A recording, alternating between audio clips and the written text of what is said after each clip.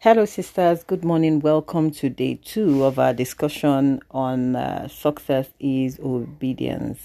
So we're going to be discussing this. Is day 2. Yesterday we talked about the world's perspective of success and God's perspective of success. So today let's look at what our devotional has to offer.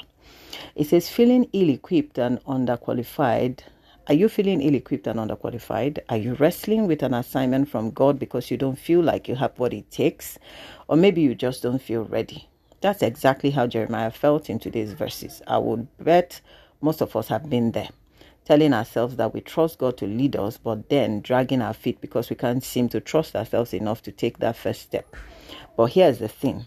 When we say no to something God is asking us of based on our own talent or abilities, we're basically saying, God, you didn't make me good enough to do your work. And that, my friend, is a lie straight from the enemy. So this is me talking. I need you to take note of that. When God is placing a demand on you, God has equipped you and has your equipment may be in potential state, but the scripture says that, according to the measure of God's grace, everybody has a measure.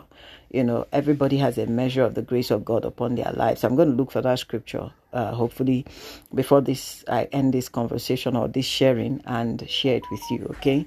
So it says here that when God is asking you to do something and we're looking at that thing we're supposed to do just based on our own strength, our abilities, our talents, we're basically saying, God, you didn't make me good enough to do your work. And that, my friend, is what? A lie straight from the pits of hell. Wouldn't it make sense that God's ask is going to be bigger than our talent because he wants us to depend on him? Don't you think that God's plan is going to almost always include us stepping outside of our comfort zone, because that's where we get to give him the most glory? I'm convicted by all of this, even as I'm writing right now, because I can't help but feel like there is some pressure for me to get it right. But before I started writing, I prayed for those of you who would read this, and I prayed that the word written here would not be mine, but all his. I asked God to put his words in my mouth, and he is.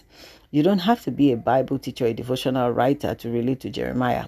If you're a follower of Jesus Christ, this pertains to you. He will give you everything you need to do the work he has called you to do, no matter what it is. So whatever God is asking of you, will you do it? He literally created you so that you can. So just ask him to reach out his hand and give you the exact words, as well as the energy, the endurance, the wisdom, the strength, I would say the stamina, longevity, and all that to do it and do it well.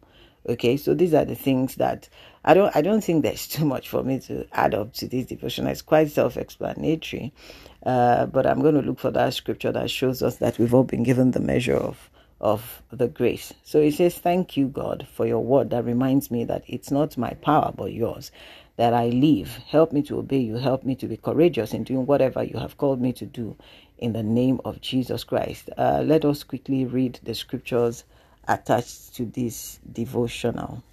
So Jeremiah chapter 1 from verse 6. It says, from verse 6 to 9, it says, then said I, Lord, behold, I cannot speak, for I am but a youth, or I'm a youth.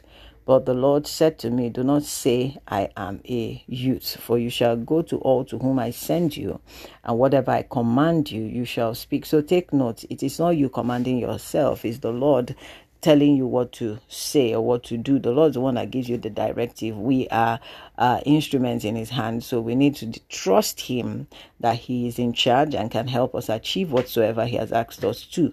In verse 8, it says, do not be afraid of their faces, for I'm with you to deliver you, says the Lord. Then the Lord put his hand and touched my mouth, and the Lord said to me, behold, I have put my words in your mouth. So when God sends you an assignment, he gives you capacity to do it.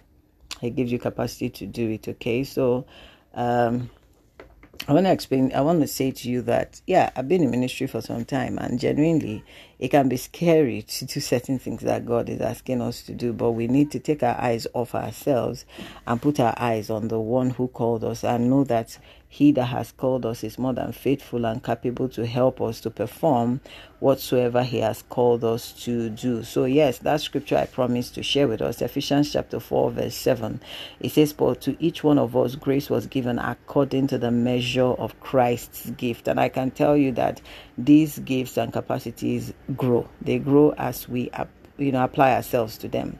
They grow. We increase in grace. We increase in grace. So as you keep doing what God has called you to do, walking worthy of him that called you, with lowliness, with gentleness, with long suffering, bearing one with one another, keeping your eyes focused, enduring and stirring yourself and endeavoring that there's a unity of the Spirit, that there's grace, that your eyes are focused on the calling.